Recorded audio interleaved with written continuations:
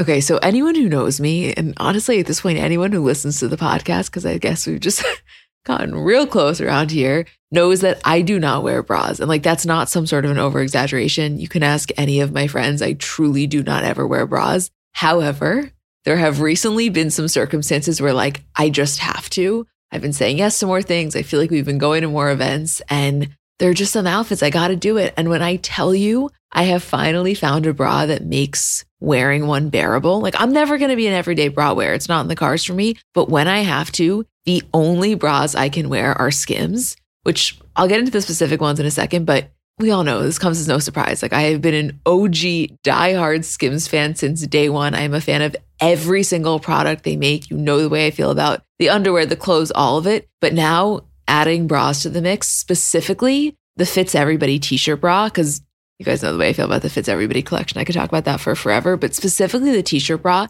it's just so comfortable. I don't know, the straps don't dig into you. It's probably the only bra I've ever worn where when I get home, I'm not like dying to take it off, which I cannot express how massive of a feat that is for someone like me. It's just comfortable and it just does what it needs to do. And I am such a fan, which like no surprise, I love everything Skims makes, but here to confirm the bras are as good as you would think that they are. Shop Skims bras at skims.com, now available in 62 sizes, 30A through 46H. If you haven't yet, be sure to let them know we sent you. After you place your order, select podcast in the survey and select our show in the drop-down menu that follows. Hi guys, I'm Emma. And I'm Julie. And welcome back to another episode. Hey Jewel. Hi, Em. How you doing over there? I'm definitely starting to feel better. I have to tell you, I know it was rough for a few days there, but I honest to God, I'm not just saying this, you sound so much better today. I hope so. I feel better. I mean, it was really touch and go there for a minute. I felt very, very sick for the last couple of days, but I'm feeling okay today. Comparatively speaking, from when we went on last night to try, and like there was just no voice, I feel like we're in a new world.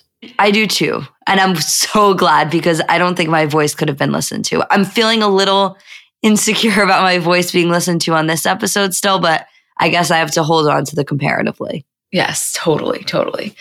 I mean, we were off last week, so we can start wherever you want. I would personally love to start with Don't Worry, Darling. I would too, although I do feel like it's a bold ask coming from you, considering you were asleep for the entire movie. I was awake for the first 40 minutes, and I will not let you forget that, first of all. But second of all, I do think it's worth noting that we just somehow happened to go on opening night. Like we didn't do that intentionally. It's just how it happened.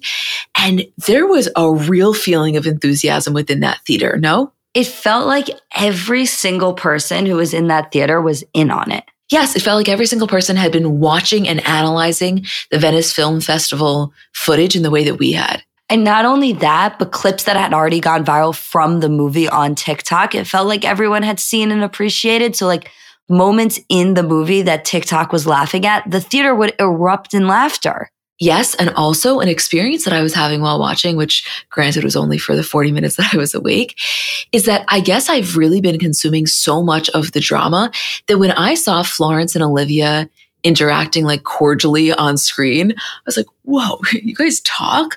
Like it really, really impacted the way that I was watching the movie, which to me was good because it wasn't my type of movie. So that actually added to it. But I wonder if for some people it actually took away from it. It's so funny you say that because I had that exact same reaction. And I also felt that way about Harry and Florence. I was like, are you sure you two don't want to be the one that are dating? I still feel that way. I'm sorry. It's been how many weeks since we've seen it? I still feel that way. I really get the Florence Pugh hype now. Not to say that I didn't fully understand it before. I guess, hadn't consumed her work in this way. I was blown away. Like she is a supreme talent in addition to being so stunningly beautiful to just watch. I'm obsessed with her. I really think I am. Yeah, no, I get it. Also, just to acknowledge the elephant in the room for a second, if you like this type of dystopian psychological thriller, I think that you'd probably really enjoy this and want to discuss it in a very intelligent way. I just don't really go to the movies to think in this way. I like a much more mindless watch, so it wasn't my thing. Probably why I fell asleep. Also why I'm not a fair judge to discuss it. But those few scenes of Harry going down on Florence did something to me, and I've been waiting for the safe space to kind of discuss it. I mean, those scenes changed me. Like as a woman, those scenes changed me. It's crazy because I've watched a lot of porn in my life. It's not like I haven't seen this type of thing on the big screen before, but there's just something about, one, the hype leading up to it, two, knowing the current dynamics real life in terms of them as actors, and then just like watching Harry Styles do anything like that, it really took me out. Isabel was gripping you like her life depended on it. Yeah, you looked over at us and we were intertwined. I mean, I know this was a thought process that we had while stoned, but this still tracks to me talking about it a few weeks later. Obviously, they were acting and they were putting on a show, but it's still really Harry Styles. It's still really Florence Pugh. And so some of what they're doing, obviously, they were taking cues from their real life. Like, I have to imagine some of that, yeah, was what the director said, but it's also some of what Harry would just do naturally. And so that was kind of cool to watch. Yeah, I mean, cool to watch might be an understatement or like a very funny way of putting that. But yeah, it was. Like, I remember looking at them and being like, that's how Harry kisses. Like, you know what I mean? Like, he didn't fake it for the movie. He didn't change his technique. It was like, yeah, you could imagine that's what it would be like to be in bed with him. Like, that is a insane thing to walk away from a movie and experience because, listen, you can get so much out of a Harry Styles concert, of course, but you're never going to be able to see him in a way where you're like, oh, that's exactly how he would be in bed. But watching him in a movie, you absolutely can. I seriously felt like I was a little schoolgirl, though, when I was watching it, as if I had never seen two people kiss. It was a really bizarre thing that was happening. Like, you've factually seen far more erotic content, but there was just something about it. That one moment, spoiler alert, I mean, it's not really a spoiler alert, but spoiler for the sex scene. That one moment when Harry's going down on her and Chris Pine is watching in the mirror. Keep in mind, I had no idea really what was going on, so I was only awake for those moments. I was like, I didn't know up until this moment that one of my fantasies is for a guy to be going down on me with Chris Pine watching, but add that to the list. No, literally add that to the list. You know, it's funny because I don't think there are very many artists or celebrities at this age, like at the age we are, where they like can reduce you to like a schoolgirl. But Harry Styles is definitely one of them. Julie, it wasn't just in the movie. That is how I felt the night at the concert, which I don't think we ever even talked about. Did we? No, I don't think we did either. But I'm saying that's exactly what I mean. Like, there is something about Harry Styles. There's a lot of celebrities where you're like, oh my God, they're so hot. There's not many that give you that feeling of just being like a young girl, like fantasizing about a boy. I really felt when I was at that concert, like if I was the type of person or was in middle school, which this was just never me, to have posters on my wall, I'd be putting one up. Like I'd be concerned about my mom being pissed about the paint on my wall being ripped off when I took it off. Like that was the length that I was willing to go while watching him just zoom around that fucking stage. I'm not saying I would have taken down the Bieber wall in replacement, but I would have definitely thrown up a Harry Styles wall as well. Oh, there's just something about the way he moves, the way he interacts with the crowd. It was really an emotional experience for me. When we were at the Harry Styles concert, if you've been, you like can understand the configuration of the stage, or if you've seen TikToks of it. But basically, we were at Madison Square Garden and the stage is a square in the middle. So Harry goes to each side of the stage when he's performing. And every single time Harry would come over in our direction of the stage, I would look over and Emma was putting on lip gloss. I was like, he is not going to see you. She's not exaggerating. It's true. And you want to know something? None less than my Addison Rae lip oil. Hey, y'all by Addison Rae. Hey, y'all by Addison Rae lip quip. It's so good. No, but you know something? I know he wasn't gonna, but I do think there's power in living as if he may. Just be prepared. Because what if there just so happened to be someone behind us with a giant sign that he was drawn to and then started reading? I'd be in his line of vision, and you just got to stay prepared. Did I not say that to you when we left? I was like, you always want to stay ready. If you stay ready, you never have to get ready. I mean, listen, I've never not shaved my legs for a concert, so I can understand. That's what I got. Exactly perfect metaphor to being in like 9th grade shaving before a Bieber concert. That was the exact energy at Harry. Exact energy.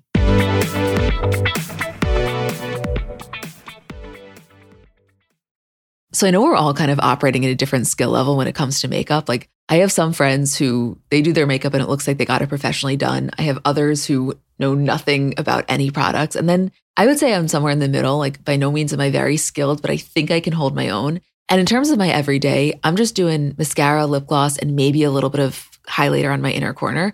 So if I'm only using a few products, I need them to be excellent. And I've recently been very into the Thrive Causemetics mascara, which I'll tell you about in a second, but just in general, a note on the company. For every product purchased, Thrive Causemetics donates products and funds to help communities thrive, which I just love knowing that I'm buying from a company that does that. And in terms of their mascara, so it's the Liquid Lash Extensions mascara. You guys have seen that. It's the viral turquoise tube. I saw it all over social media before I ever started using it. And it's a unique formula that creates tubes around each eyelash to lengthen them. It's also super easy to remove. So it slides right off with warm water. It doesn't leave smudges. And the ingredients are really nourishing. So they support longer, stronger, and healthier looking lashes over time. It really just gets the job done. Like, you will see what I mean when you try it. Refresh your everyday look with Thrive Causemetics, luxury beauty that gives back. Right now, you can get an exclusive 10% off your first order at thrivecausemetics.com/CBC. That's Thrive Causemetics, CAUSEMETICS.com/CBC for 10% off your first order. Live Nation presents Concert Week. From now through May 14th, get $25 tickets to over 5,000 summer shows. That's up to 75% off a summer full of your favorite artists, like 21 Savage, Alanis Morissette, Cage the Elephant, Celeste Barber, Janet Jackson, Meghan Trainor, New Kids on the Block, Sean Paul, Sum 41, Whitney Cummings, and many more for way less. Grab your tickets now through May 14th to see all of the artists you love all summer long for just $25 each. Visit livenation.com/Concert Week to buy now. That's livenation.com/Concert Week to buy now. This isn't necessarily breaking news because you can't really get a good read in the photos, and a lot of the articles are saying that they're just friends.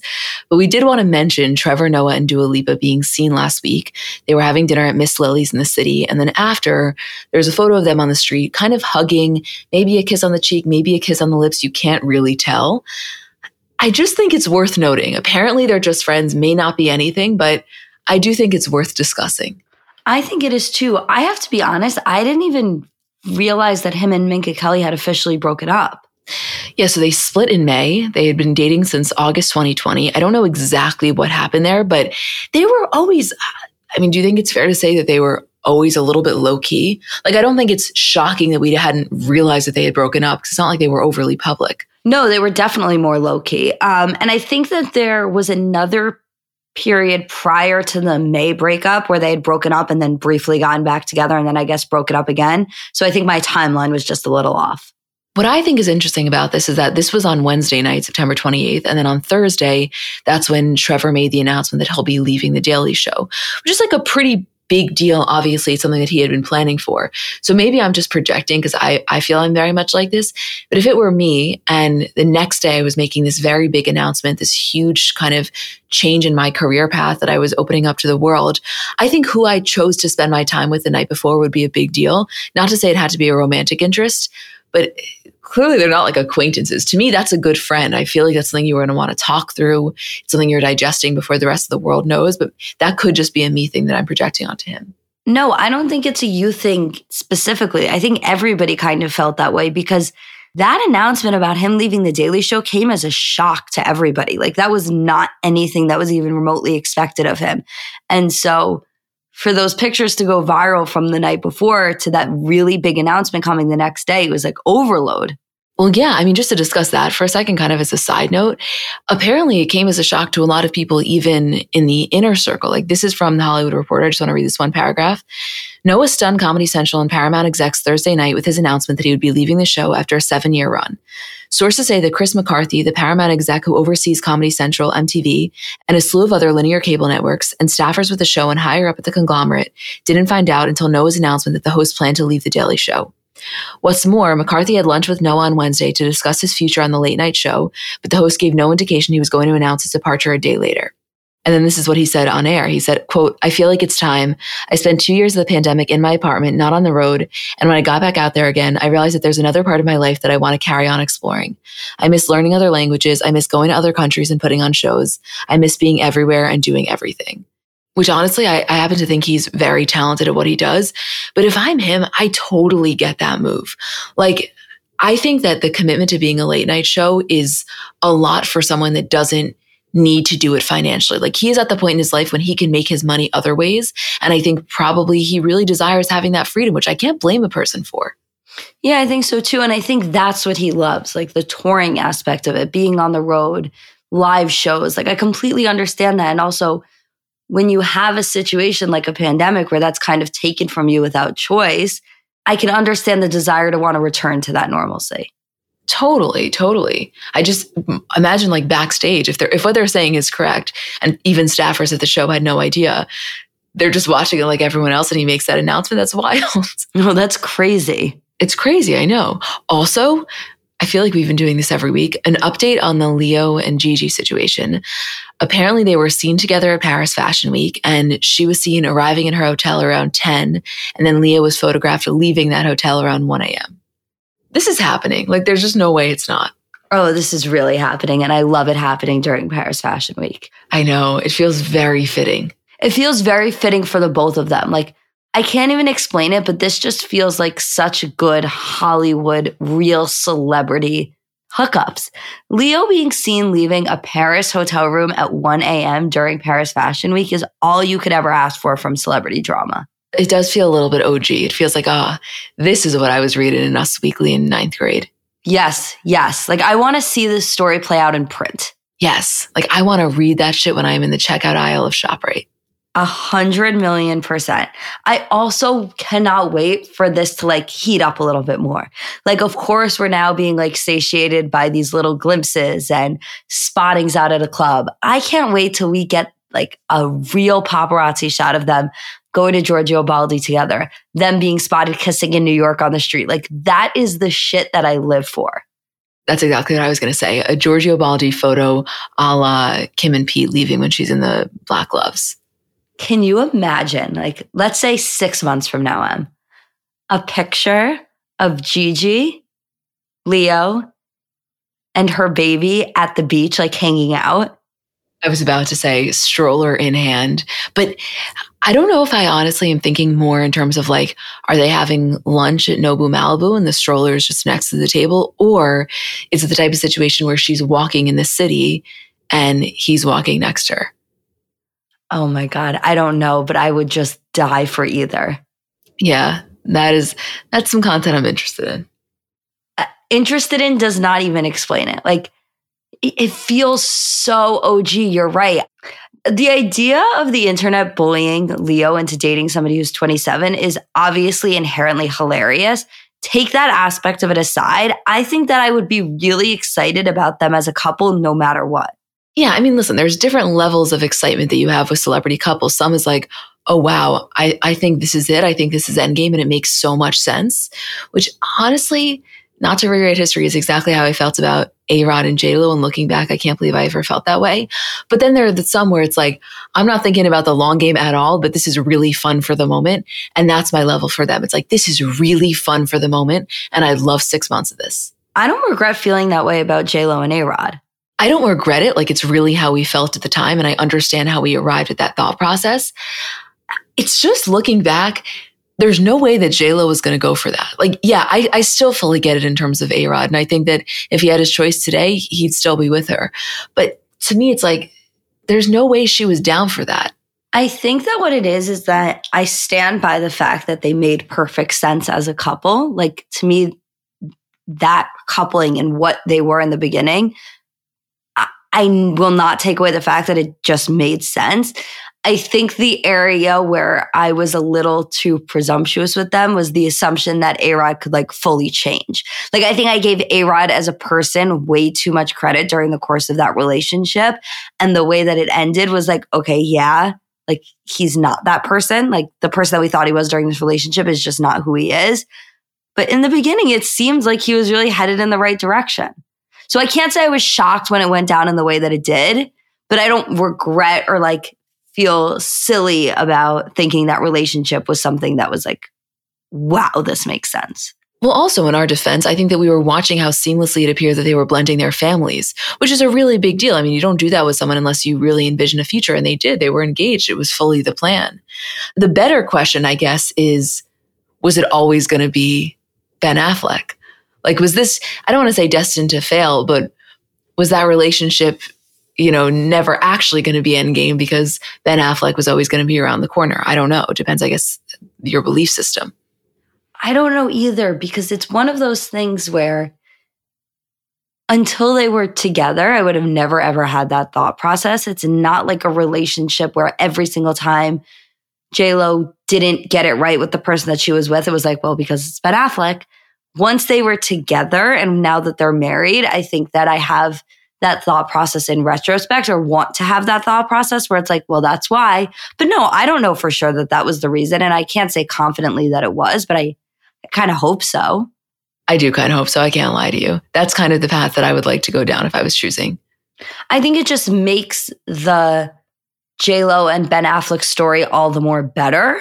Like, I love the twist that it adds to that relationship, but I can't say that I necessarily look back at every other relationship she had and like can confidently say like, it was Ben the whole time. Because I don't know if I can. No, I definitely can't say that. Also, do you remember from a few weeks ago, those paparazzi photos of him? You may not, because they weren't necessarily memorable. It's just him walking. He was like doing errands in LA. I think he was picking up his kid from school, but he's in, I don't know, maybe linen pants, like a white t-shirt, a zip up. I'm going to put the link in the description so people can have a visual. I'm going to tell you something. Ben Affleck in white Nikes, it's an area I didn't know how interested I was in, and add that to my list. That exact outfit he's wearing is like my ideal outfit on a guy.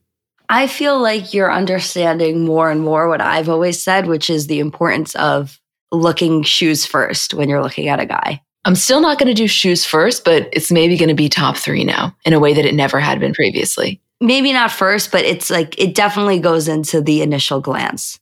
There's something about a crisp white t-shirt with an open sweater. He's like in an open cream sweater. I love it. I feel like now we're getting into Diane Keaton territory. A little bit. He's a little bit coastal grandma vibes, and I'm loving it. There is no better aesthetic. I'm telling you, I am so glad that we all got on board with that, because I've been trying to model my life after a Nancy Meyers movie for years. And to see that widespread appreciation this summer was just, it was chef's kiss, as they say. Did you feel really seen? Yeah, I felt really seen, and I felt like the world was onto something for a minute there.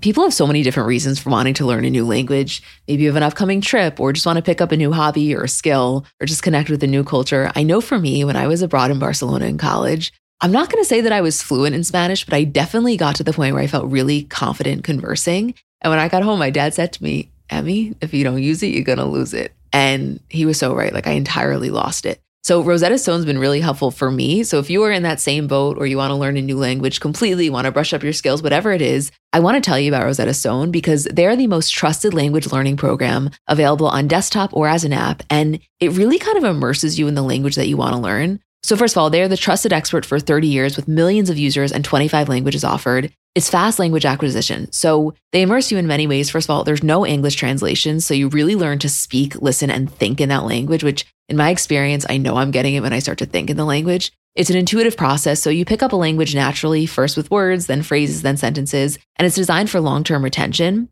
Also, in terms of speech recognition, they have a built-in true accent feature that gives you feedback on your pronunciation, and it's convenient. So desktop and app options with audio companion and the ability to download lessons offline. And it's an amazing value. You're getting lifetime access to all 25 language courses Rosetta Stone has to offer for 50% off, which is a steal. Don't put off learning that language. There's no better time than right now to get started. For a very limited time, Comments by Celebs listeners can get Rosetta Stone's lifetime membership for 50% off. Visit rosettastone.com/comments. That's 50% off unlimited access to 25 language courses for the rest of your life. Redeem your 50% off at rosettastone.com/comments today. Apartments.com believes the dishwasher does more than just clean plates. It turns your whole place into a time machine by turning the time you would have spent washing dishes into extra time for you. That could mean more time to read, more time to knit, or more time to contemplate the vastness of time itself. With Apartments.com, finding somewhere to live with an elusive dishwashing/time-expanding device is easy. And listen, we all have our non-negotiables in terms of what we really want when looking for an apartment. I know for me, natural light has always been really important. I just know myself, and I am a happier person when I have that natural light throughout the day. And I also told myself that in my next place, I will definitely have a washer and dryer, because you just can't beat that convenience. And I know it can be hard to find, but when you find it, I think it is so worth it. Apartments.com hosts the most rental listings with over 1 million available units. And with comprehensive search tools and instant alerts, you never have to worry about missing out on the perfect place. To find whatever you're searching for and more, visit Apartments.com. the place to find a place. I want to talk about Hailey on Call Her Daddy. Oh, me too. First, people had a lot of thoughts on this interview, and I saw some of the takes before I watched it, which I don't necessarily regret because it didn't influence me too much, but it did get me thinking a little bit about the structure of the interview in a way that I don't know if I would have been thinking about it before. Just generally, before we get into it in some of the quotes, do you want to say any top-level thoughts? It was interesting to see the way people were reacting before even listening to the interview. I won't say that it influenced my thought on anything that was said, but I definitely didn't go into it with zero opinions. You know what I mean? Well, I think the thing with Hailey, and obviously she talks about this in the episode, is that she doesn't typically do interviews. Like she doesn't really like them. And I know recently we've seen more of her because she started the YouTube series, Who's in My Bathroom? And she started doing some more press for Road. And she's always done some late night show appearances here and there. But it's atypical that you would get her in this type of long form press. And clearly it was a choice. It was something that she decided on previously. It was something that she clearly felt comfortable enough to do with Alex, which I think is a huge compliment to Alex and a huge deal for her. Like, what a cool get. But it was very, very curated, which to me, if I'm her, it makes sense. I only want to do something with someone who's willing to ask only the questions that I want to be asked, willing to follow my format. I want to make sure that there's as little room as physically possible for my words to be misconstrued. But I think it was possibly over curated to the point where if you're someone going in that doesn't like her, it could have felt a little bit disingenuous. Right. And I can understand that. I think the thing here is just top level. I don't know if the content that was spoken about in this interview was necessary to be spoken about in the first place. And I found myself getting very defensive of the reaction to it, like defensive of Hailey, because on one hand, I can imagine how frustrating it must be to feel like every single day you're being attacked about something and you're being spoken down to about something and you're being reminded of something and you just want to clear your name and clear the air and not really having that ability to. And then on the other hand, I was like, God, I wish she didn't do this. Like the internet has been really reacting so positively to her, like reacting so positively to Road, to her fashion, to her endeavors that she's been taking on. Like, I feel like they were really turning a corner for her. And the people that weren't were never going to be swayed. And they certainly weren't going to be swayed by a sit-down interview. And the people that were on board, I think almost, especially people who were recently on board, almost had ammunition to then be like, oop, I'm going back.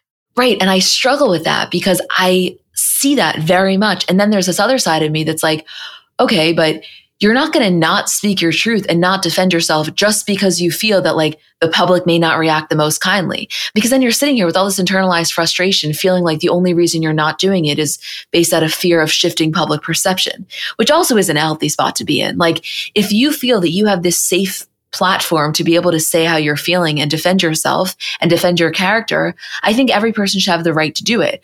And maybe incorrectly, look at it from the angle of like, why put yourself through that? Like to me, I can't say that I think it would be worth it to put myself through more just for the sake of character defense. But then again, how frustrating is it to feel like you have to defend yourself? So I don't know.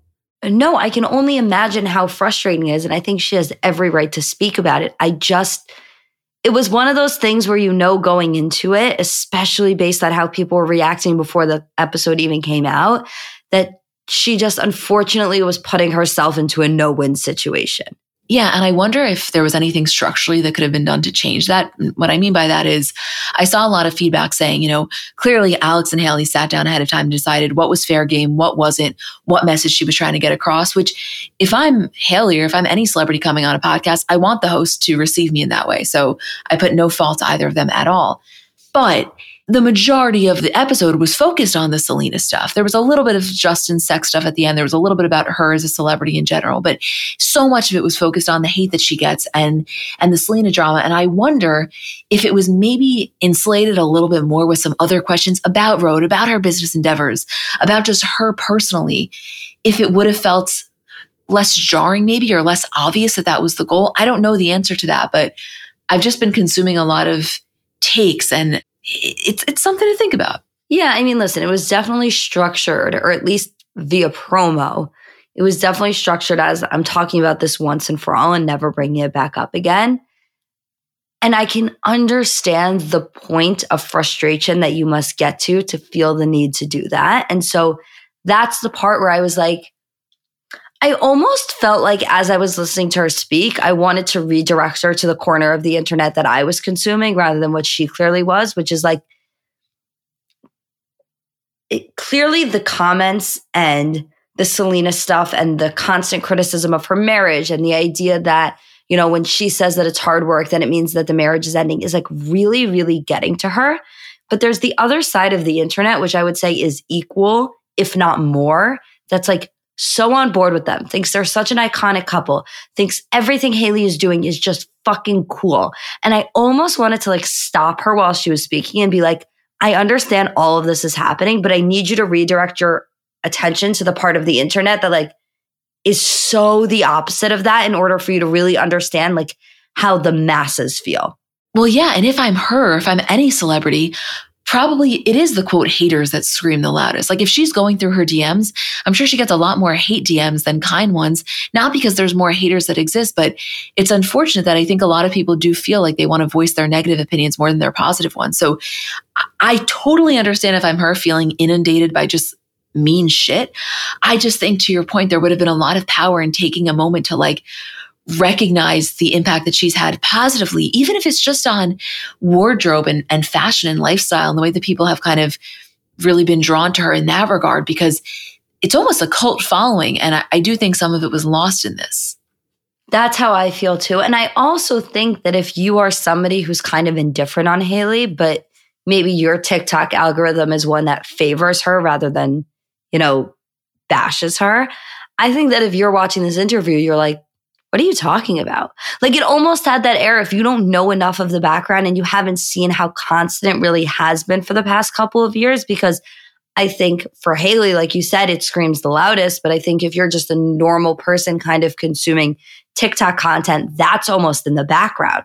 And so if you're somebody who's really indifferent and doesn't really care one way or another, if you see Hailey doing this interview where she's talking about all the hate she gets, but you're constantly seeing so much positivity about her, it's almost like, wait a second, like, are you kind of just saying this, even though of course she's not?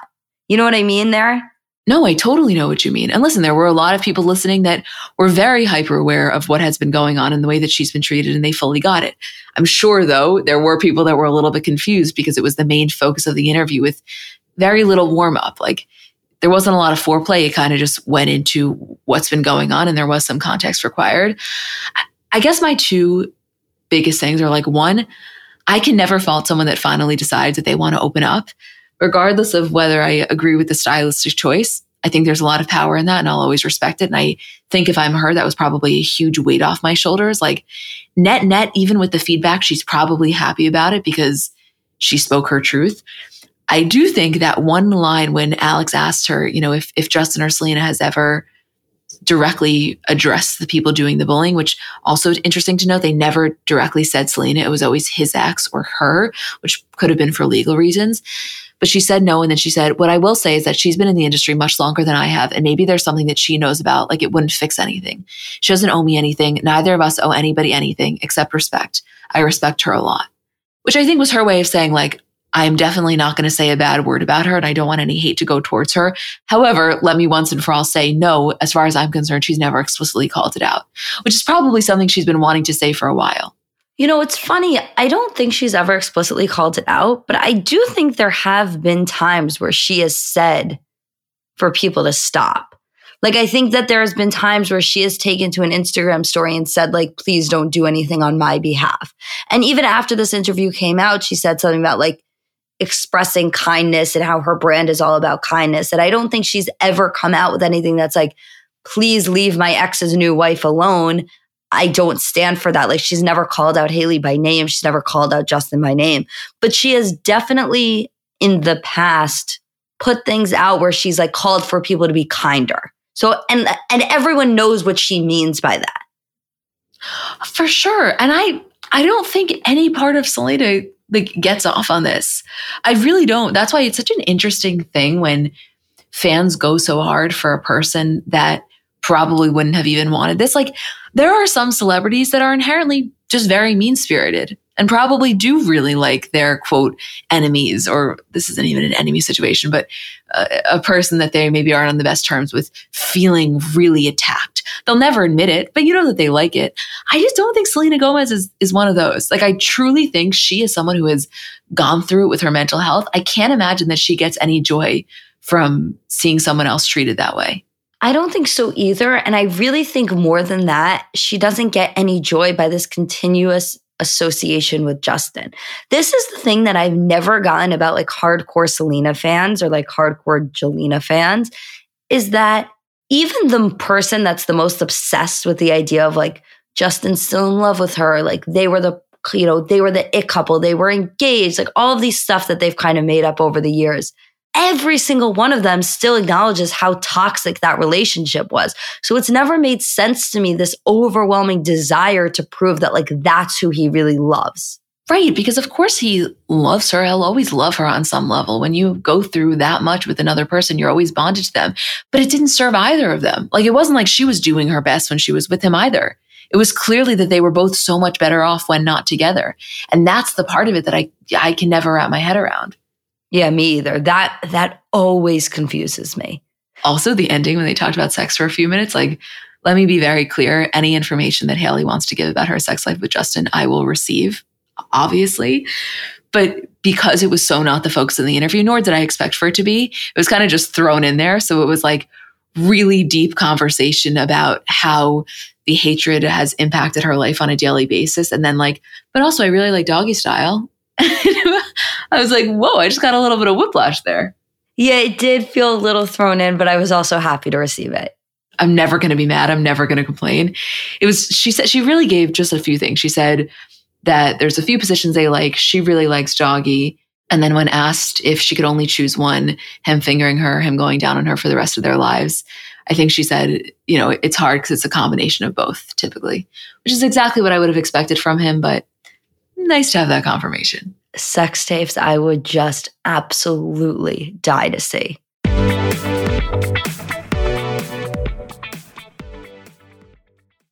Have you ever noticed how celebrities have brighter, whiter looking eyes? Their makeup artists have a little secret in their kit: Lumify Redness Reliever Eye Drops. Lumify dramatically reduces redness in just 1 minute. It literally happens right before your eyes to help them look brighter, whiter, and more awake for up to 8 hours. No wonder it's so loved by influencers, celebrities, and makeup artists, and has over 6,000 5-star reviews on Amazon. Lumify is also the #1 eye doctor recommended redness reliever eye drop, and it's FDA approved. No bleach, no dyes, plus it's made by the eye care experts at Bausch & Lomb. So whether you're on set, on a date, or running on just a few hours of sleep, you can have eyes that look brighter and whiter with Lumify eye drops. When you try it, you'll see that it's what your eyes have been looking for. Check out lumifyeyes.com to learn more.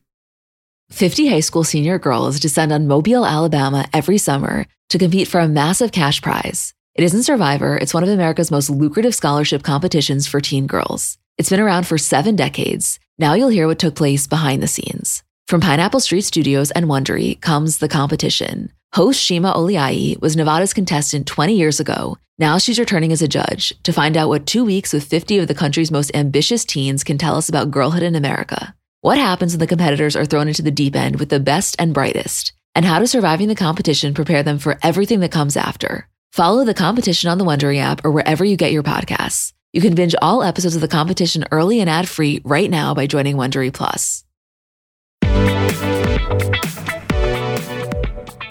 I cannot even tell you how relieved I was when I watched last week's Kardashians that was the episode that we were off for and not the premiere.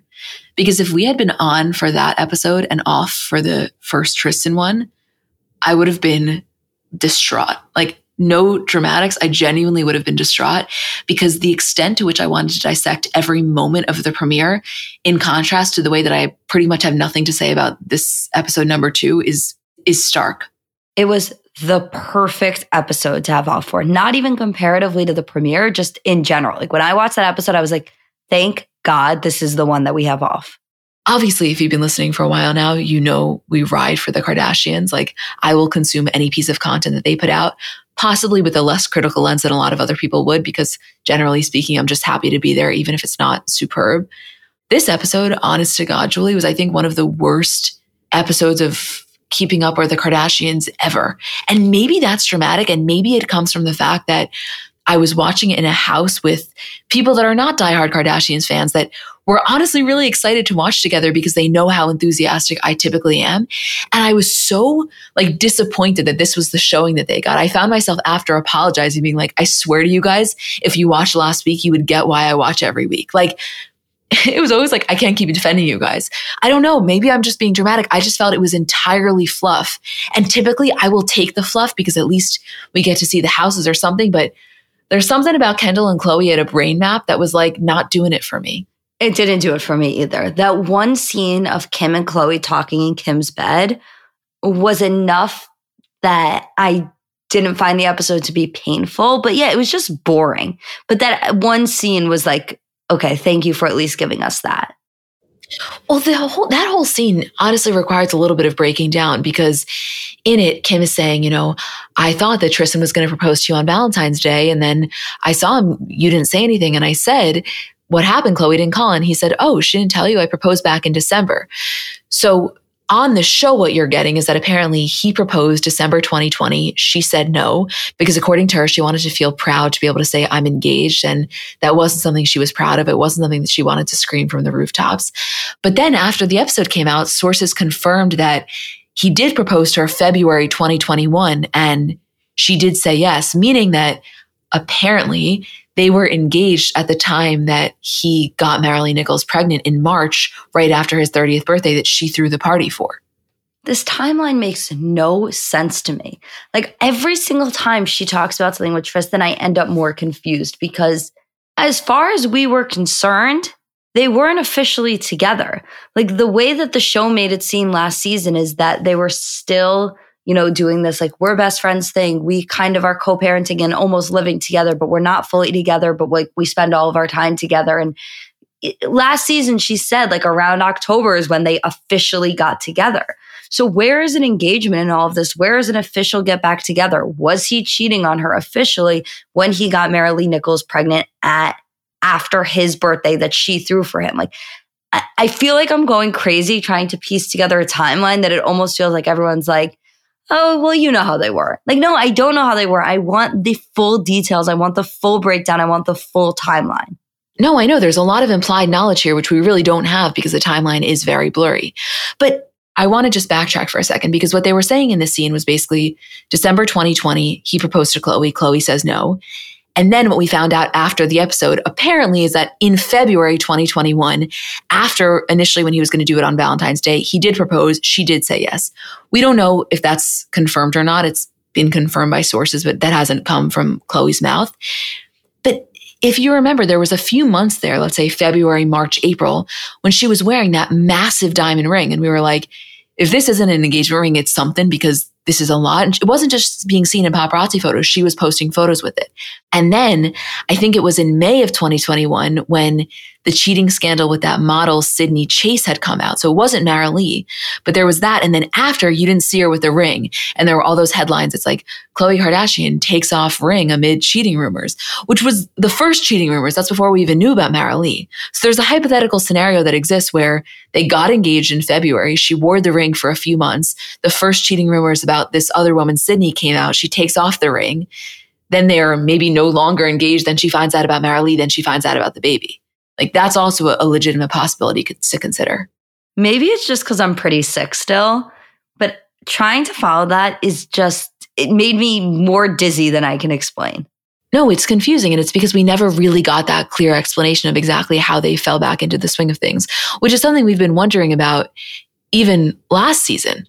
Yeah, it's just a lot of information that's completely unknown and confusing. And obviously to Khloe, it makes sense. And like it's her life and it's what she lived. So she doesn't feel this overwhelming need to explain it in a way that makes sense to the public. But I would appreciate it if maybe we went through each individual month and just put a little X or check mark next to it based on if you guys were together or if you weren't and what kind of place you were in then.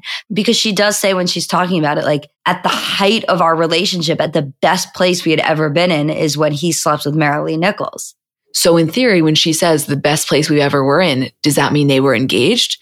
Because according to this potential timeline, that would track an engagement late February, happiest place ever. In March, she throws in this 30th birthday and then the cheating, which again, just contributes to all of our thoughts about him as a person, but makes a little bit more sense trying to contextualize where she was coming from. Yeah. I'm not prepared to say 100% I think they were engaged, but based on what's being described and the sources information, yeah, I think it would potentially make sense. I don't know. It is crazy though to watch an entire episode in a week that we're off and not be chomping at the bit to discuss it when we're back. I honest to God have nothing else to really say. Yeah, Kylie gave birth, but we didn't see much of it. I don't know. And the scene with Kourtney and Travis in the Palm Springs house, I don't know what happened to me. I really felt like my body was taken over by someone who doesn't get the appeal of the show. It's never happened to me before. I don't know if it was my environment watching it around people that also didn't fully get it, but I was like, there is no goddamn way you're going to give us that Emmy award-winning piece of content last week and then try to tell me that, Kendall and Khloe getting a little bit of a brain scan is supposed to satiate us. There's just no way. Don't do us like that is how I felt. I know, I agree. But I will say, I think we have a lot of good left to come. I'm very hopeful for the rest of the episodes. There's always got to be a dud. Oh, of course. But wait, just to be very clear, I'm not turning on you here. I still live and breathe this. I just think it's very rare to say, you know what, I actually didn't enjoy a Kardashian piece of content. And so when that happens, I want to say it because we never say it because I never feel that way. And I really felt that way. I know. And I'm sure it's appreciated to hear your honesty about it. I also want to talk about this Kim SEC thing. So basically, Kim was fined by the SEC and she agreed to pay $1.26 million in penalties to settle charges that she illicitly touted a cryptocurrency token on Instagram without disclosing how much she was paid for the promotion. So basically, in June of 2021, she had posted an Instagram story kind of inviting her followers to invest in Ethereum Max. And in it, she had disclosed #ad. But there's a law that requires celebrities, quote, to disclose to the public when and how much they're paid to promote investing in securities. So she had been paid $250,000 to promote it. She never explicitly said that. So I guess according to this case, she didn't admit to any wrongdoing, but she paid the $1.26 million and she agreed that she won't advertise anything crypto related for the next 3 years. Which I know she's not the first person. This has happened before. I think to Floyd Mayweather. I know there's some other celebrities. To me, it's you are Kim, right? You can make money from so many different things in addition to your own business ventures like Skims and Skin and all these other million and billion dollar businesses. Is it really worth it to invest in a crypto token that you aren't even that passionate about? To me, there's just no way. When I see shit like this, I'm like, Kim, you are so much better than this. This has big giveaway energy. It has huge giveaway energy. That's exactly what I was going to say. It always just confuses me when she's in on something like this. There's just no way that you need the $250K that badly. There's absolutely no shot, especially when the payoff wasn't even worth it because you ended up paying more in fines. No, I know. It's so bizarre. I remember seeing that Instagram story before I even knew that technically not everything was to code and just being thoroughly confused even then. And I still thought that it was legal. She was doing #ad. I had seen other people doing that, but I was like, wow, this feels kind of off brand. Totally. I know the counter argument is okay, but if you were offered $250,000 to post one Instagram story, wouldn't you do it regardless of how much money you have? And it's I think the answer is yes, until you get to a certain point when you take other things into consideration. And that's the thing. It's not to say she doesn't. Kim turns down stuff all the time. It's not like she's back in that other phase of her life when she's saying yes to everything because she feels like she doesn't know if it'll come again. She's at maybe the most selective she's ever been. That's why when things like this slip through the cracks, it's both really confusing and if you were somebody who gets disappointed, potentially disappointing. But at the same time, there's a part of it that's almost humanizing. It's okay, so you still fuck up. To me, there's just no way that she needs that money. To me, there's no way doing an ad of that sort is even worth it, even if everything was 100% kosher there. That's how I feel. Even if she had disclosed how much she made and did #ad and everything was fine, it's still just so weird to me for her to do that. I don't know. Yeah, no, I don't know either. Those are some things where it's you think you know a person. It feels so, yes, generally speaking, clear on everything about her. And then, things like that happen that kind of confuse me.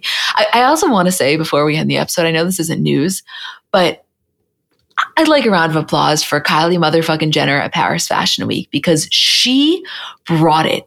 Every single moment she brought it. And these are the times when Kylie leans into her celebrity and the power of her celebrity that it takes your breath away when she really leans in and she reminds you like why she is Kylie Jenner. Because when she goes into hiding for a moment there, you can almost forget. And then she appears like this and it's like, God damn. I could not agree more. I could not agree more. And there was something about her and Khloe doing it together. I was loving every single thing that she was selling. Me too. And that's how I feel about Kim during Fashion Week too. Kim in Milan with the blonde hair, with the short and the side part did something to me. Like that changed me for forever. But Kim reminds you more frequently. I'll put it like this. Kim never lets you forget.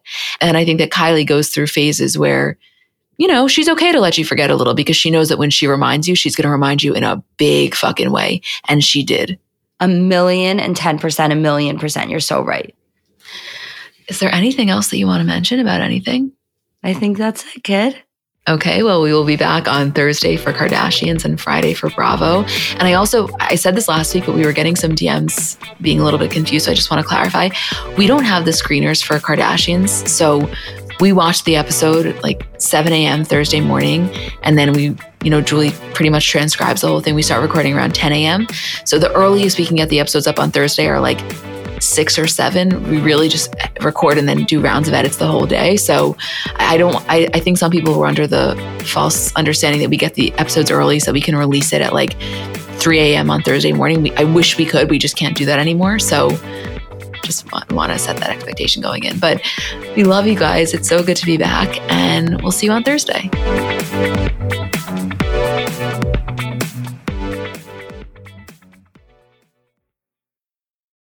So I'm a big fan of transparency across all aspects of life. Like generally speaking, there's pretty much nothing I wouldn't rather be told straight up. But specifically when I'm buying something or paying for a service, I just want to know what I'm getting myself into. And oftentimes there can be so much nonsense or so much yada yada. For example, sneaky terms hidden in the fine print of contracts, or bills that randomly go up without properly alerting you, or budget airlines with cheap fares but then exorbitant fees to make up for it elsewhere.